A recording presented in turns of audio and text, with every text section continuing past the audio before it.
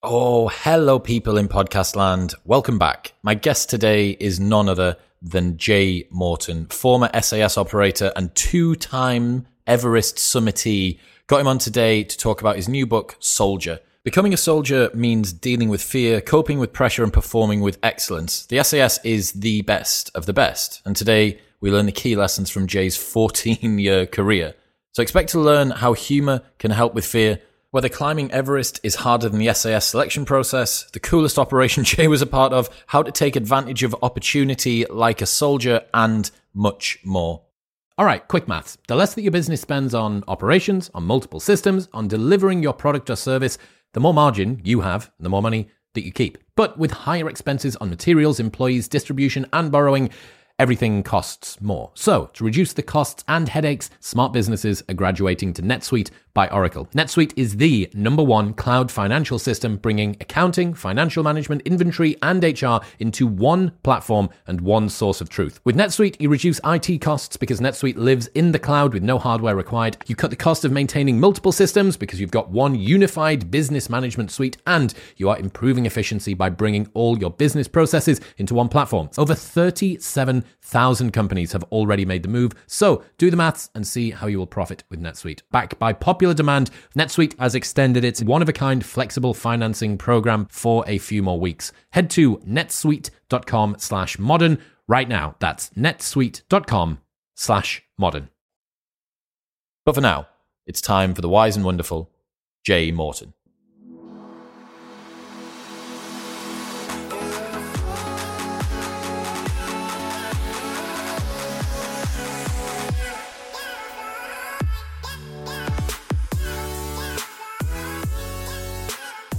Ladies and gentlemen, welcome back. I'm joined by Jay Morton. Jay, welcome to the show. How's it going, Chris? You good? Very well. I'm in Dubai. How could I not be well? I do need to hold my hands up for everyone that is watching on YouTube. Yes, I'm wearing a vest. Yes, I caught a little bit of sun today. Tiny little bit, just a bit flush, right? But I haven't seen sunshine for like 6 months. So give me a break. I've also got you currently, Jay. You're balanced on an upturned bin in my hotel room, and I'm doing this after tethering to my phone on roaming data. So God knows how much this is going to cost, but it's more than worth it. So thank you very much for coming on, man. Too easy. Yeah, you never see what's in the background, do you, of what you've got? I've done the same, where you've just got to balance your phone and whatever's going on in the background. So absolute chaos, mate. It's just and you're a northerner too. You're a fellow northerner, so don't do well in the sun. Look, I've got 2 ginger parents, but thankfully I don't think I've fully inherited their skin. But you're totally right, man. When you're from Winterfell, you don't tan exactly massively well. You go white. You just seem to go white. Yeah, that leads me quite nicely into talking about the temperature. Leads me quite nicely into something I wanted to ask, which is more difficult: the selection process for special forces or climbing Everest twice? I'd have to say climbing Everest. Selection, 6 month SAS selection just seems to, it's drawn out over 6 months, right? And when you start, you're already a seasoned soldier. Like for me, I've done 1 tour of Iraq and 2 tours of Afghanistan. So you almost get to that stage where you want to prove yourself as a soldier. And I was, 24 years old, like full of testosterone. So like you go on selection with a bunch of other lads, and you're all, you've got this unified kind of cause that you're all going for at the same time. And I actually enjoyed selection for that reason. Because you meet, you end up all, you start with maybe 150, 170 people. After the first 3 weeks, you kind of down to 50. And then after the next 6 weeks, you kind of down to maybe 20, 25 people. And these 20, 25 people have been through absolute shit. So you end up forming this like super tight bond where you're all really close and all really cliquey. And then you get to the end of selection after that 6 months, you get given your stable belt and your beret, and you get like a picture took next to the clock tower. You shake everyone's hand, and then you disappear into whatever regiment and squadrons that you go to. And then the next day, you kind of big boys rules into the mix. Thrown into the lion's den. Yeah, and I remember turning up day one, and like I was 24, like it's quite a young age to pass selection, and like the rest of the guys in my troop were all kind of, I mean, some of them were touching 40 years old.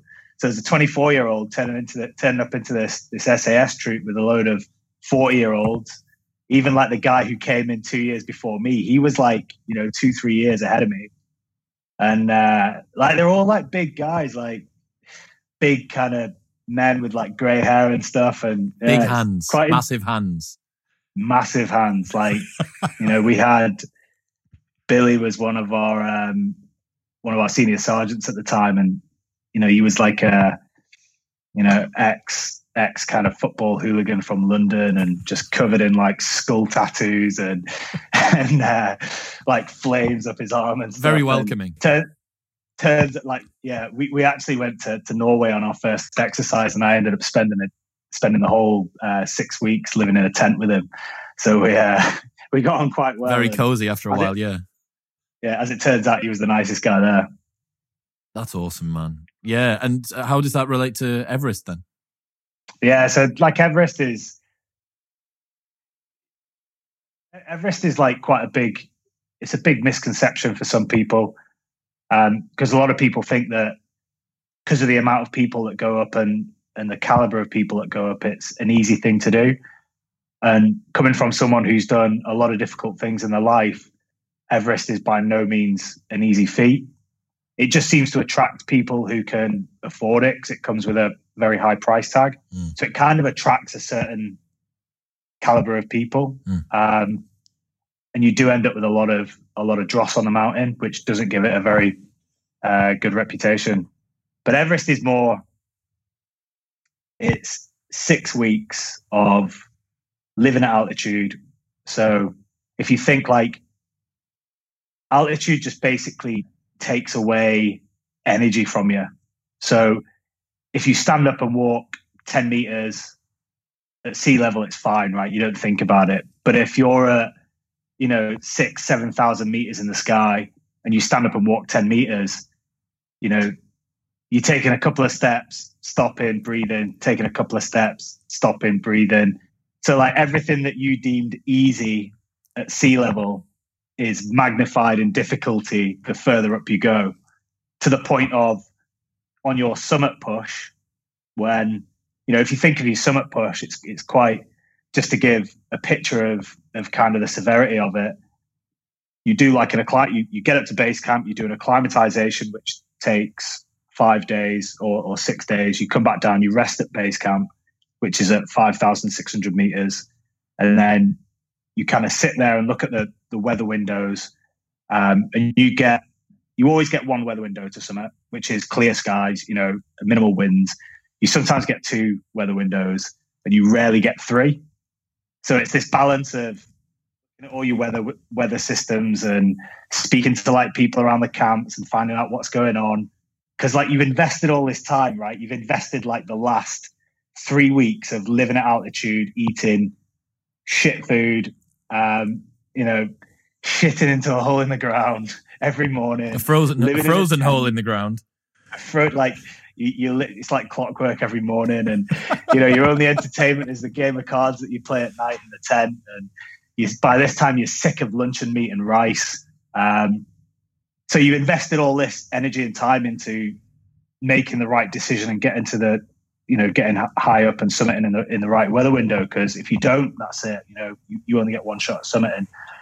And you kind of set off at Camp 3 on your summit push.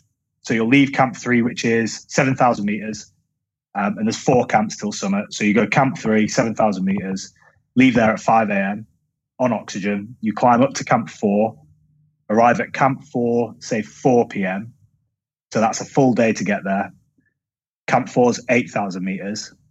So you rest there in a tent for, 6 hours. You try and get some sleep. You get some hot water on. You cook some food. And then you leave that night at 8 p.m.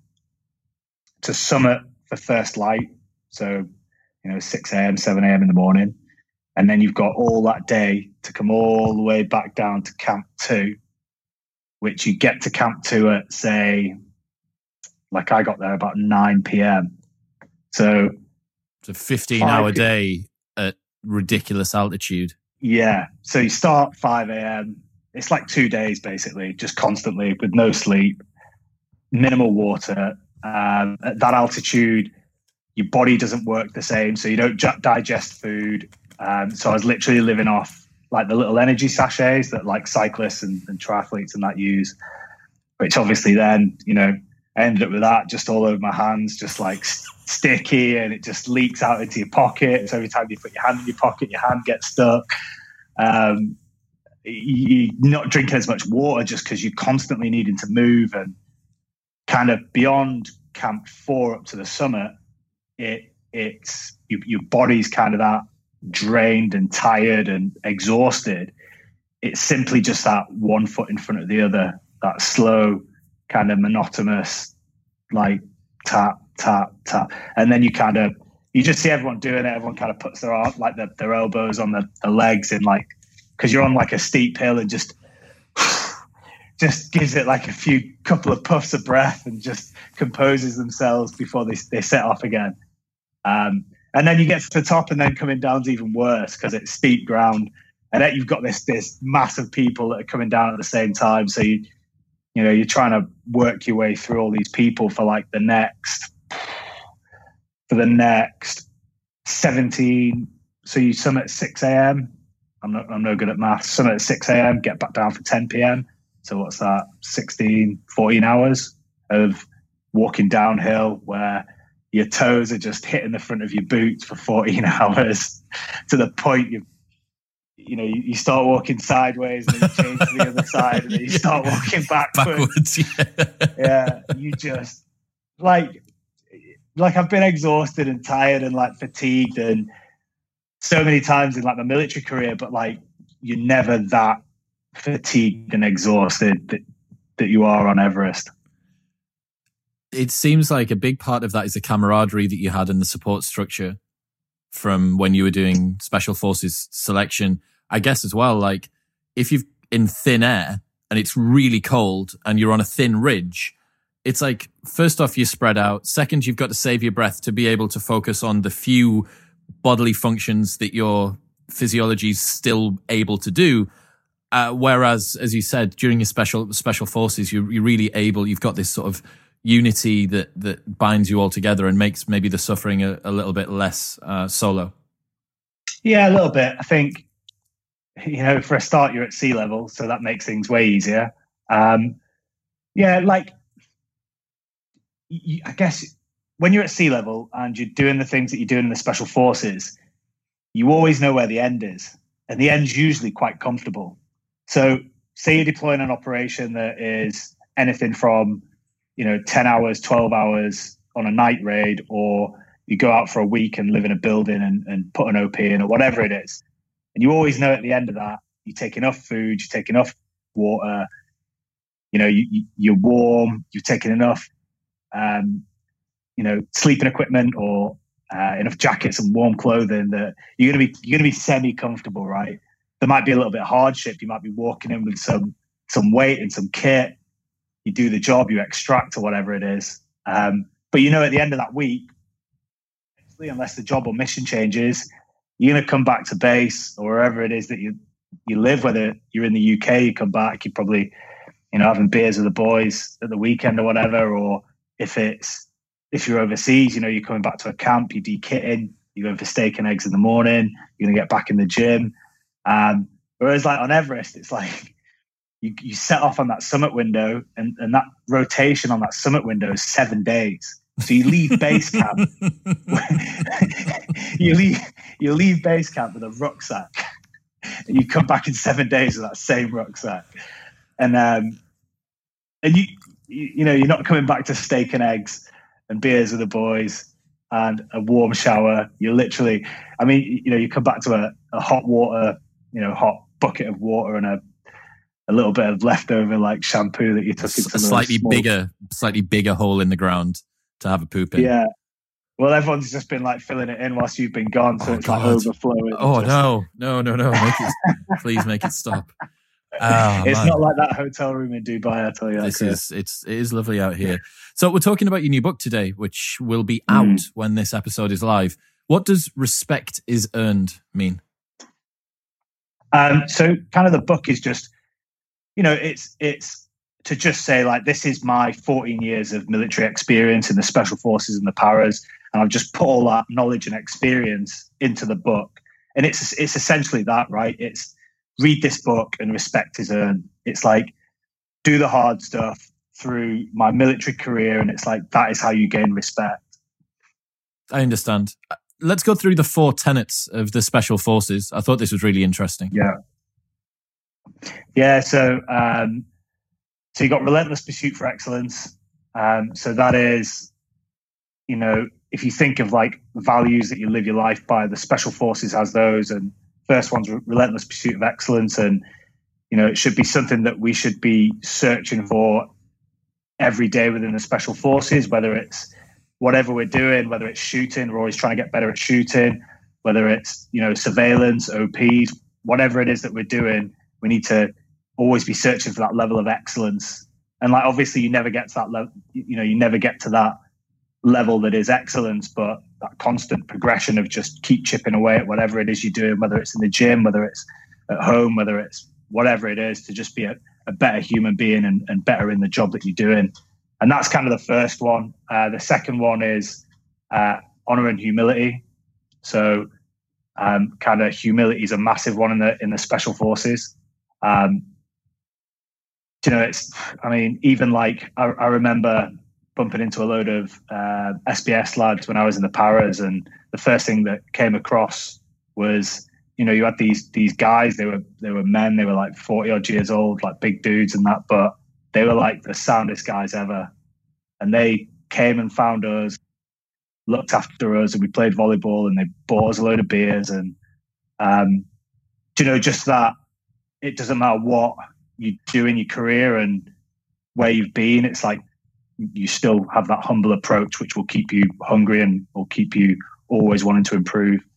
And then honor is, as it says, it's having honor in what you do, and honor of the people that you work with, and honor of the job that you're doing. And then discipline goes without saying. It is, it's one of the most important things that a soldier needs to have is discipline. It's no hidden secret that, soldiers are people that, or if you're on a job or on a task, you're getting up early, you're doing things that aren't necessarily comfortable things to do, or aren't very natural things to do. And that requires a lot of discipline, a lot of self-discipline, to be, to be that best cohesive team unit that you can be. And I've had a mind slip. What's the fourth one?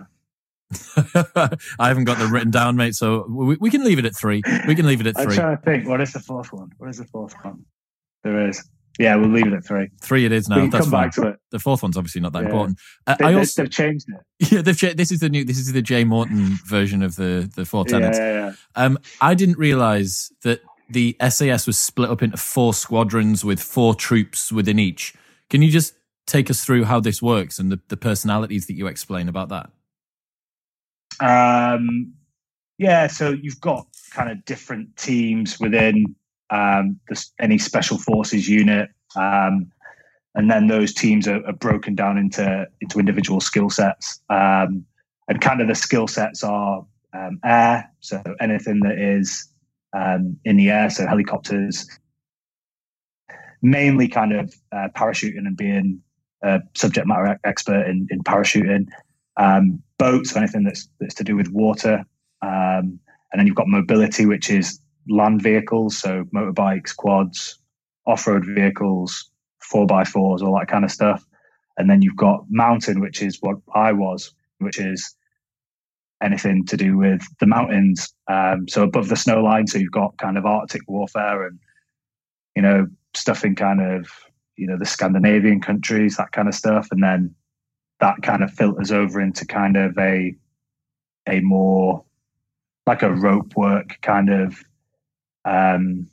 like a rope access kind of thing to try and not put too much detail on it, if that makes sense. To try and keep it as bland as possible as that sits. I understand. What's the coolest operation that you can tell us about? Do you know, like, I don't know, like coolest is probably like not the word I'd use, but like there's a few that really stick out, and a few things that I kind of ticked off whilst I was serving that, again, I can't talk about. But there was one job on an IED factory. It was a daytime raid on an IED is an improvised explosive device. So it's like a homemade bomb that the enemy would use against us. So it could be anything. So it would be anything that is homemade, and the main way of using it would be sticking it in the ground, covering it with dirt. You walk over it, it blows up. And we hit a factory that was making these on a mass scale. I kind of don't want to go too much into the detail of that, Chris, because it's. I understand. We basically had operational secrecy. Yeah, we basically had 9 guys on it, and it was anything. It almost reminded me of like a crazy Western movie when we kind of landed the helicopters next to the compound, and I was with a team of Afghans, and we come running off the back of this helicopter, and a few of the guys from the factory just like legged it from the factory, and they took their chances and just like ran, and I was like first man out. There was only I think there was only a few of us British, and these Afghans just started firing over my head, and I literally I could feel like bullets just whizzing past me. I literally turned around and just said, stop firing. You're going to shoot one of us.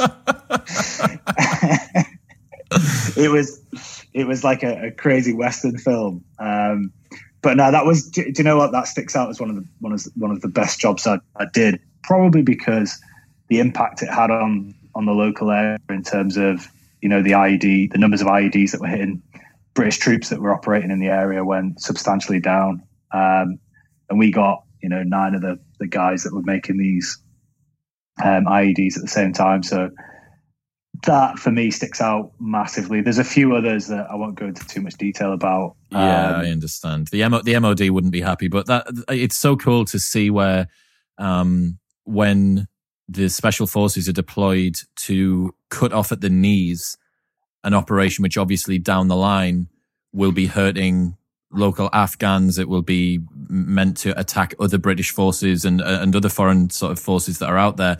So yeah, I can totally see why that would be something that you'd be proud of.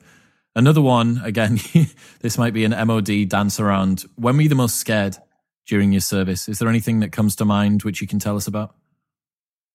Probably when those bullets are flying past me. That's perfect.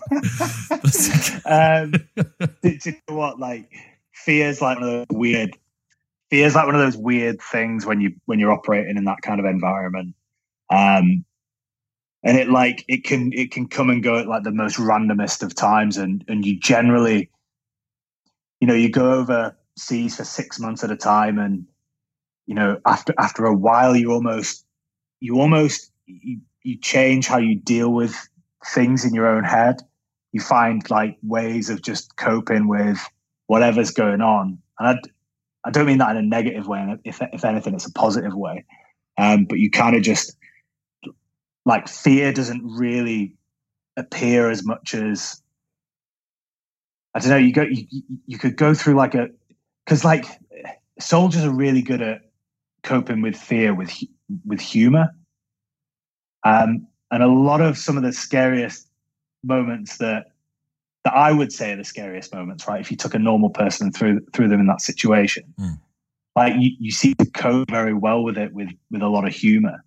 And I can remember kind of a few times when, and this was going back to kind of my days in the parachute regiment in 3-Power, and I remember one day when we just got opened up on, and you're almost seeing you're seeing like rounds hitting like walls and the floor around where you are. And, you know, whether it's, you know, the Taliban didn't have their weapon zero that day, or, you know, something else was looking after you, you know, you don't end up with a bullet in you. But you're so close to it. And there's a few situations like that. But again, it's like, you know, we just got, you know, when that happened and we got opened up on in you know, point blank range, we literally just ran around this corner and just all started laughing at each other. And it's just I don't know, it's like whether there's a lesson there that, you know, the best way of just dealing with fear is just with humor. And it's like, you know, it's like one of those reactions, right, of something happens and like people instantly smile, and it's like, you know, if you look at that situation, you probably shouldn't be smiling, but you do. You just seem to laugh about it. I know. I wonder what it is. I wonder whether fear and humor are somewhere along the same sort of line, but there's a bit of an archetype there, right? You know, the crazy soldier who is able to laugh off, but it was a scratch, you know, like that kind of like classic stiff upper lip British thing. Yeah, like I've seen lads get shot and they're just laughing and smiling and probably happier than they would be if they hadn't have been shot. What? Like not on impact, right? And I might have, you know, because like everything happens quite fast in fight and combat, right? You generally, you know, if you think how fast a round flies, and as soon as that goes out the gun, it's straight into someone's body, and that's a very quick situation to happen.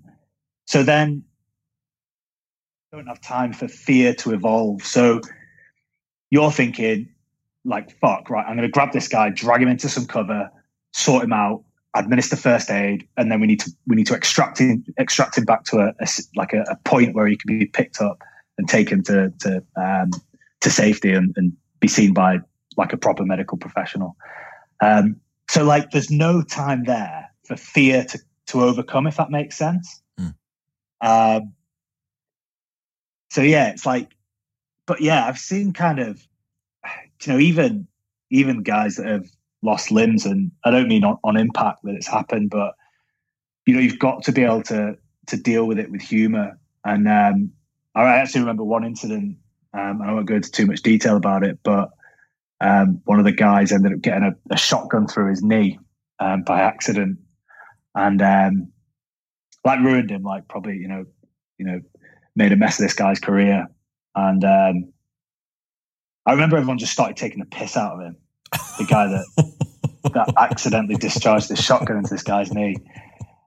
And I remember chatting to him. I think we were in a car driving to London or something, and I was chatting to him, and he was like, I was like, you know, how do you feel about it? Whatever. And he's like, the best thing that happened was that people took the piss out of him. He was like, if no one took the piss out of me, then I would have felt that I've done something seriously wrong. But because everyone's just took the piss out of me and like made jokes and sent out, you know, memes and pictures on WhatsApp groups, like I just feel like better about the whole situation. There's examples similar to that I had with Seth Godin. So I was recording with him a couple of weeks ago, and similar to today with you, just having a nightmare with connections. He needed to change his and I needed to change mine, and we're on a really tight time schedule as well. And he had made such a classy move when we came back on. So after all of the connections had gone out, and then we logged back onto the call and we were about to get going, when we first called him, before he even said, hello, is everything sorted or anything, he just told me a joke.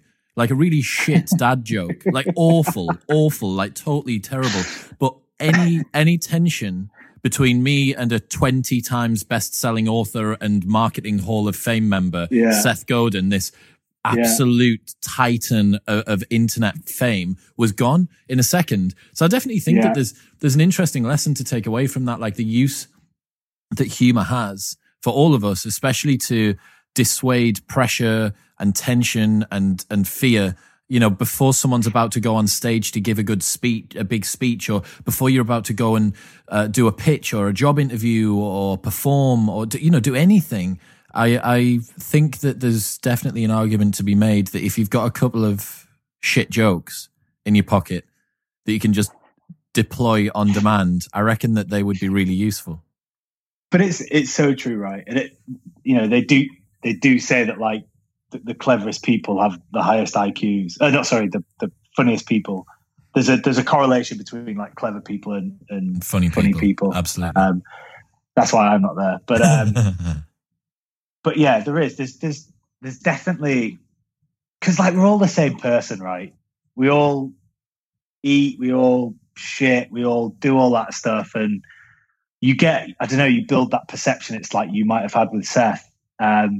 You put people like that on a pedestal, and it's like we're all just the same person, and we can all tell a shit dad joke.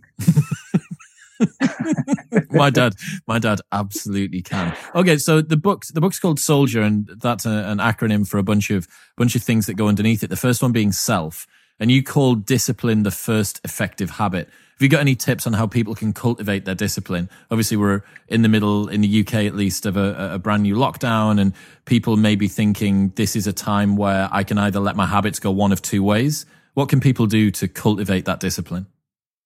Yeah, like it's quite important now, right? During the second lockdown phase, that, like I had this thought during the first lockdown phase that, like, I'm not going to let this time just waste away and slip out under me. And all I can say that I've done during lockdown was watch some Netflix documentaries and box sets, and that's it. And it's like important that people just focus on like what's important to them, and just without digressing too far off that discipline thing. I just said, like, last lockdown, I want to improve my fitness, my education, and my family. And like, fitness is pretty simple, right? You do whatever exercise routine, you go for a run, you pick up something that you're going to get better at.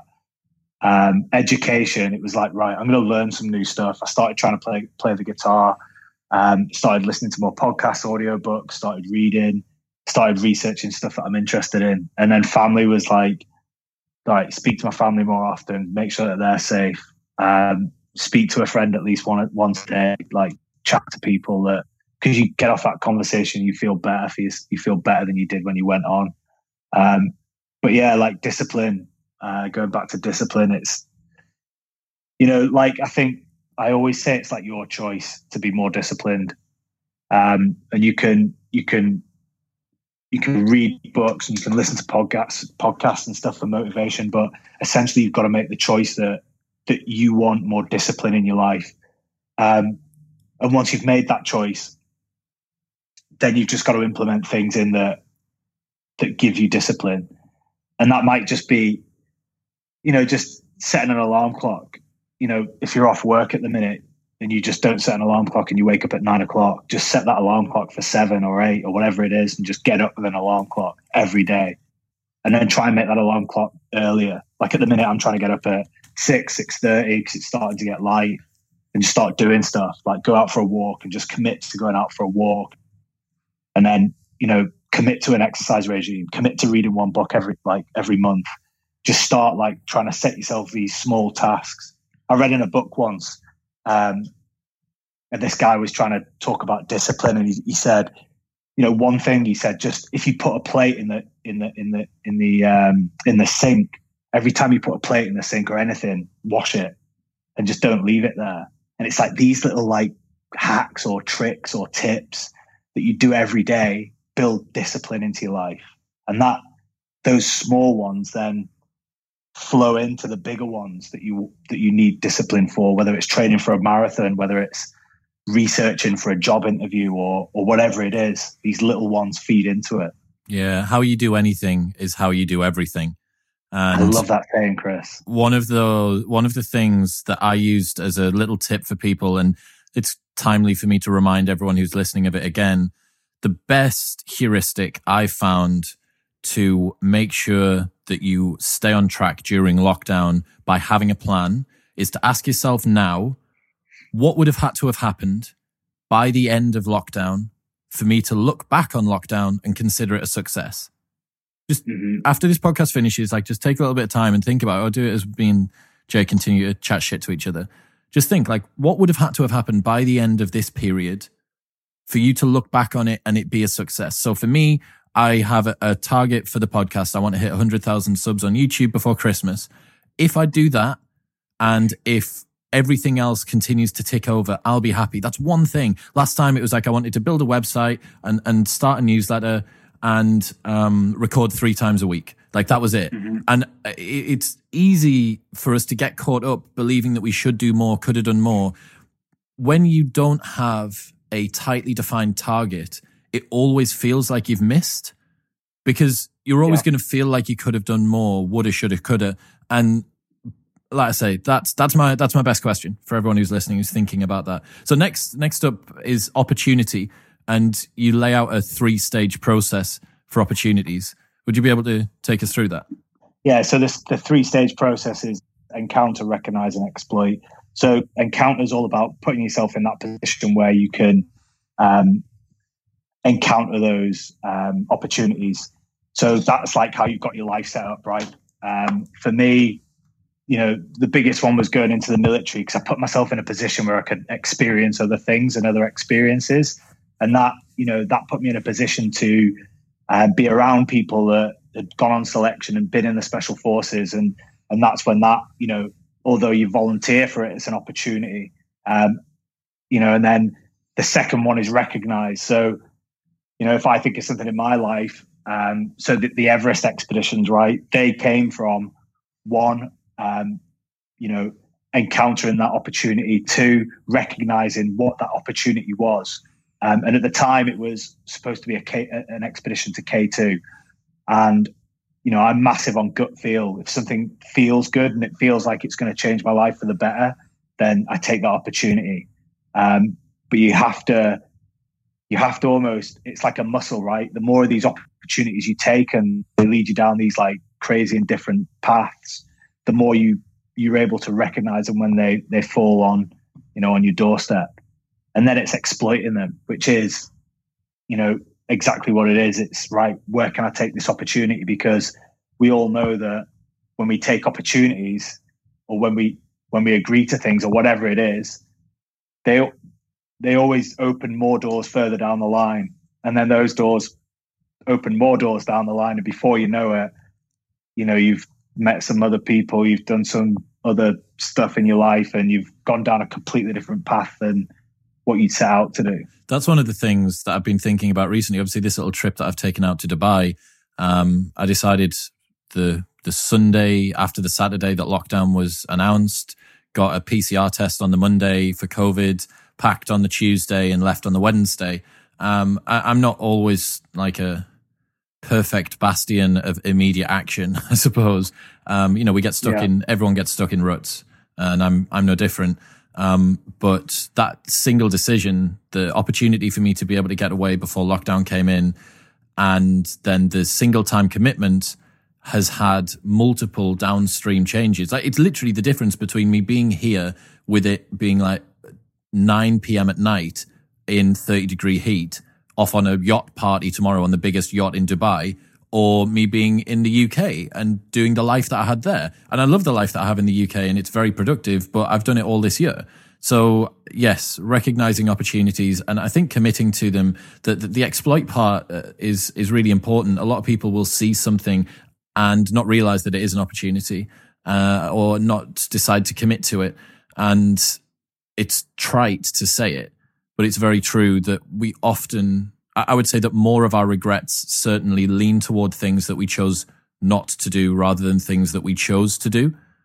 We as creatures err on the side of stagnation. I think naturally, 100%. Our tendency is to the status quo. I'm scared about that new cave next door. I'm scared about that new bush over there. I'm scared about that new tribe in the next valley.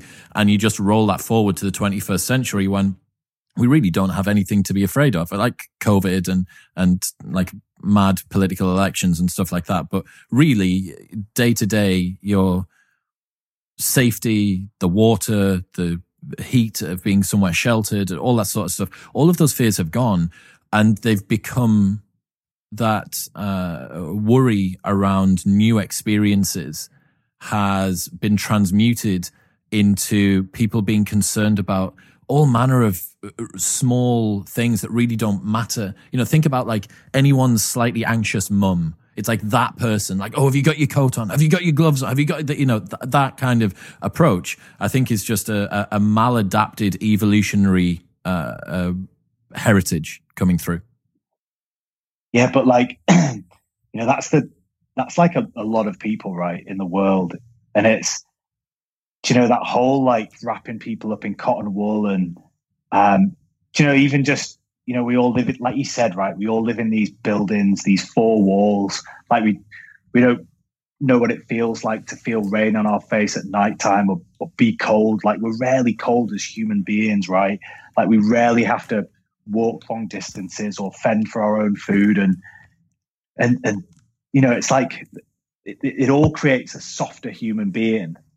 And it's almost like what you're seeing now as a result is people get so offended because they've got almost this free time to become offended by things. Whereas, you know, like if you had to fend for your food and get all this kind of stuff, it's like you wouldn't have that time available to be able to do that kind of stuff. Massively so, man. I realized this at the beginning of the first lockdown when COVID came about. In the absence of a real crisis, we create our own. And in the presence of a real crisis, we recenter our priorities. The fact that when everything's so comfortable and all of our problems are problems of surplus, not problems of scarcity at the moment. So think about the fact that we have too much information, too much food, too much spare time even to concern ourselves with this stuff. And all of those problems are now causing stuff, diabetes, people being overweight, technology addiction, so on and so forth. And yeah, we're maladapted to the environment, and it's increasingly why you see people going back to a more Paleolithic style of life. You know, people that choose the minimalist movement now is a 21st century hark back to people trying to reduce the amount of clutter that's in their lives, trying to reduce that amount of surplus. So yeah, it's well, you've only got to look at like the amount of people that are entering Ironmans and ultra triathlons and that kind of stuff these days, because like the human body needs suffering. Like it needs some kind of suffering because we've had it all our life, right? And you take all that suffering away and make an easy life for yourself, and you know everything's at the touch of a button and everything's so easily accessible. It's not. You know, that's why you see like depression and suicide at such a high rate, because people just don't know how to suffer anymore. That's an interesting insight on it. I think that you're probably correct there, that voluntary exposure to gradually increasing levels of discomfort will make you more tolerant to it over time. There's a really interesting study that they did on children, babies, infants. So I think that if you are a child who has, I want to say eczema, or some other skin condition, you are also predisposed to having peanut allergy. I think that it's one of the highlights, right? So what they did was they took children who had the eczema particular problem and voluntarily split them into two different groups. Group one was allowed to have rice puffs that had a very, very slight peanut coating, dusting on them. And the other group was kept free of nuts. The argument is that most parents that learn about eczema would hear that if your child has eczema, there is a increased risk of them being allergic to peanuts. Therefore, they will keep them away from absolutely everything that may have nuts in it. And what they did was they tracked these children over time. And the end result of the study was that the children who had been voluntarily exposed to the peanuts had a 25% peanut allergy. And the children who had been kept free of all of the peanut dust had a 75% peanut allergy. Yeah, it's wacky. It's crazy, man. It's crazy. Voluntarily exposing yourself to things that are going to be difficult. Like why are people doing cold showers at the moment? It's the ultimate doing something just because it hurts. There's some physiological adaptations which are good, and you get a bit of a buzz off it. It's like having a big fat cup of coffee that lasts for about 20 minutes, which is nice. But for the most part, it's people avoiding that flinch. You know, like, why are you scared of getting in the cold shower? Like, really, why are you scared? And it's a very interesting internal battle to watch yourself go through, because you know it's going to be cold, but it's not going to kill you. It's not even going to hurt you. Yeah. It's just going to be a little bit uncomfortable. So yeah, I think that's definitely something that I would try and encourage in as many people as I can. So we've got the word soldier, self, opportunity, leadership, danger, intelligence, excellence, and resilience. Out of the ones that we got left, which one's your favorite? Can we go into that one? Let's have a think. I would say, caught me off guard. do you know what? Like, I'd say probably my favorite self. More so because I can get quite deep on myself, and I'm quite interested by human psychology and how we all fit into the world, and like being able to pull out your true potential and understand where like people fit into teams, and that we're not all different. And in the book, I talk about personality testing, in specific the Myers-Briggs personality testing, and you know, it's something that everyone should go and do just to find out what their personality type is. Because I think a lot of people just float through the universe, just not diving deep on what kind of person they actually are. So when you actually do a test and get a result, it gives you a more realization of what you're actually like. Yeah, I think it's quite uncomfortable for a lot of people to do self-reflection, especially if you're not used to it. And I get that. I would probably guess that a lot of the people who are listening skew towards a very different sort of type of person. They're going to be incredibly introspective. They're going to do a lot of self-inquiry just because of the sort of guests that I have on. But there is no amount of money on the planet that you could pay me to stop thinking about my internal monologue. Like, it's the single most fascinating thing that I do. Agreed. I love working out motivations, and I do it in other people as well. And when you get to a particular level of competence with yourself, you're able to help other people, and that feels really, really good. You know, that you kind of like you were talking before about voluntary discomfort. So, okay, I'm going to go through a little bit of discomfort thinking about some stuff that happened in my past that I don't like, or thinking about a thing that I really wish that attribute I wish I didn't have, whatever. And after you work through that and you realize that it didn't kill you, you can then help other people around you to do it. It's a beautiful use of time, man. I think that's a good shout. Yeah, definitely. Like what I really love doing on myself is trying to understand why I make decisions or why I do certain things, and just going, like, just doing the deep dive and trying to understand like why I'm so hell bent on being like fit and healthy, and a psychopath that goes up to the top of Everest twice. Yeah, like things like that. Like what is my absolute reason for doing that? And there's probably a load of different reasons, but I quite enjoy having a very objective or pulled out point of view of everything, and just try and even observe other people and just be like, right, like why does so many people sit in front of the TV and listen to the news and listen to the media and like live on its every word as though that's the truth, and you know, just try and have a very abstract point of view on absolutely everything that goes on through myself and through the world. Yeah, I think the rationalist movement, which is going on at the moment, lesswrong.com and the Slate Star Codex, that I'm a massive fan of, two fantastic blogs. I think that a big part of that is people trying to bring a little bit of order to chaos, because if you leave your life to be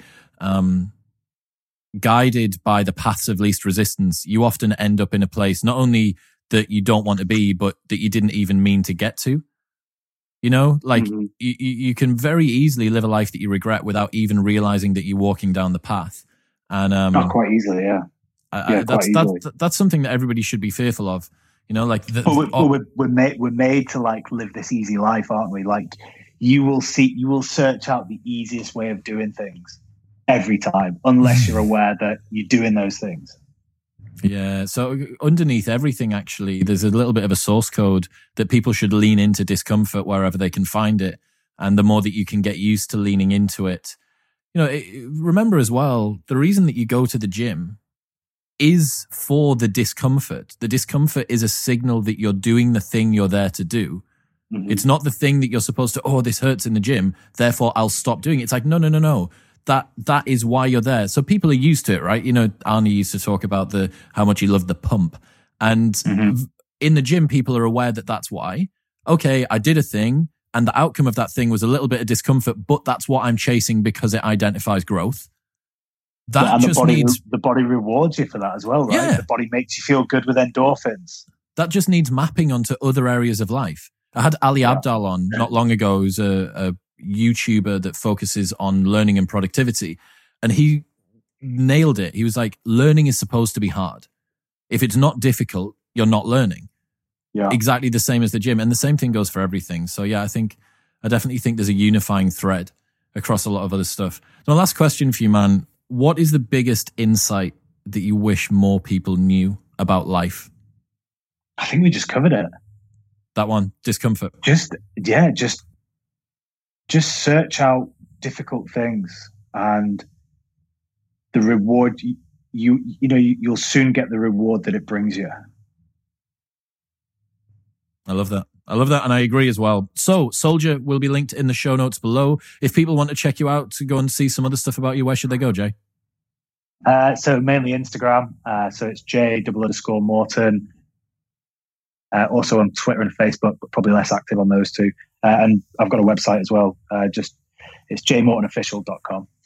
Fantastic. Everything will be linked in the show notes below. What's next for you then, man? Obviously, final thing. You've got this period to sit at home and plan some mad adventures. Oh, were you doing some race? What's the race? Yeah, so I'm racing for a car team called Praga next year, which is, again, like fairly new to me, the whole motorsport thing. So at the minute, just trying to get as much seat time and as much learning and practice in cars and tracks around the UK as possible. And then, so I'll start, I think my first race is next March. What's the car? What's the vehicle? It's called a Praga R1. It's a full aero race car, so you can't buy one and race it on the road. It's strictly a track car, but it's full aero. So, if you think of F1's got an aero system, which means that the faster you drive it, the more it sticks to the ground. So this is the same in this car. The faster you drive it, the more grip you produce. It's got a 350 brake horsepower Renault turbo engine in, and it weighs 600 kg. Shit the bed. So yeah, it's a machine. It's like a little single cockpit, like a little single cockpit car. Kind of looks like a smaller Le Mans car. It's like a rocket ship that's had wheels attached to it. Exactly. All right, man. Well, look, good luck with that. I hope that you have a very good lockdown, and thank you so much for your time. Cheers, Chris. Take care.